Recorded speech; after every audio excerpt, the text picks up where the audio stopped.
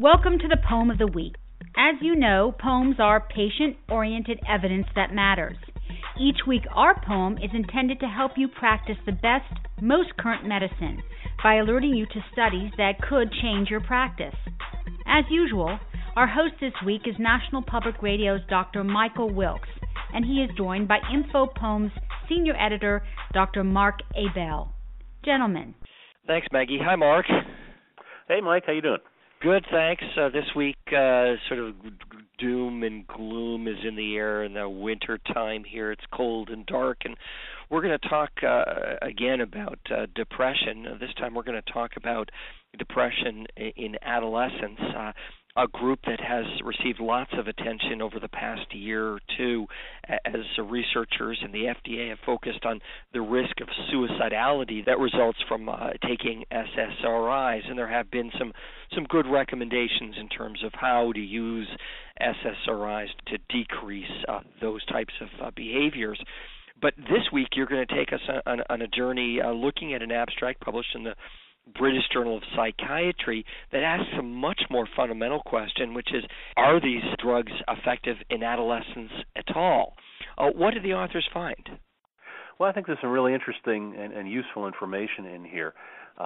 This was a systematic review, and they identified 29 randomized placebo-controlled trials. So they didn't look at head-to-head comparisons, just placebo-controlled trials. And they only looked at studies that enrolled patients under the age of 20 with any depressive illness, and they only included studies that reported outcomes in terms of responders versus non-responders so that you could compare the studies and combine the results. That's helpful in a meta-analysis when they use similar outcomes. The studies included over 3,000 adolescents and children. The mean age was 13 years with a range of 6 to 20 years.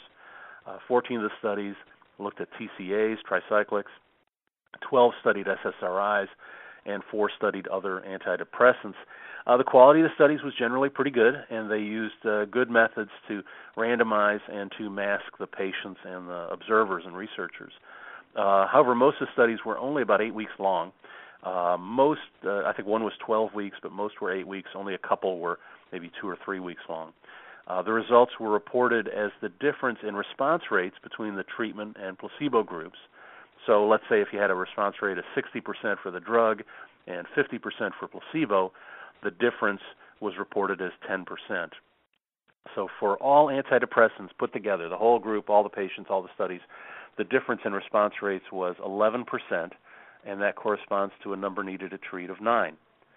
If you just looked at the SSRIs, the difference was also about 11%, just over 11%. For tricyclics, it was only 7%, and the confidence interval actually included 0, so this treatment effect wasn't even statistically significant. They also limited the analysis to studies that excluded younger children, so only adolescents, and there they found that the risk difference was a bit higher, 12%, with a number needed to treat of 8. 4 of the studies looked at children only, and those did not find a significant benefit to treatment with antidepressants. They also found 4 studies that looked at fluoxetine. That was the biggest group looking at a single agent. And they compared the fluoxetine studies with the non-fluoxetine SSRIs. There were 8 of those studies. And the difference in response rates showed that fluoxetine was more effective.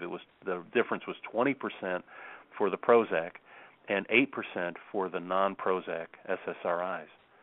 So this meta-analysis, bottom line, found that SSRIs and fluoxetine, or Prozac in particular, are modestly effective for depression in adolescents. Tricyclics aren't effective, and antidepressants generally aren't effective or are not effective in younger children. The other thing to remind listeners is that fluoxetine is the one that is associated with the least amount of suicidality.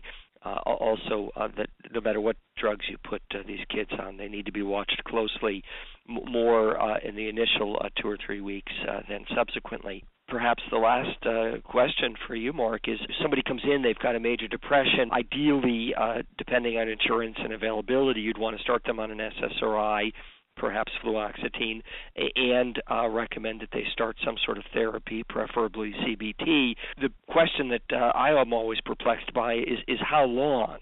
I mean, do you keep these kids on, for 3 months, for 6 months, for 9 months, for a year? Because many of them will, within 3 or 4 months, really show a marked improvement. Whether that's from the drug or just the nature of the illness is unclear. But any recommendations on how long to keep them on?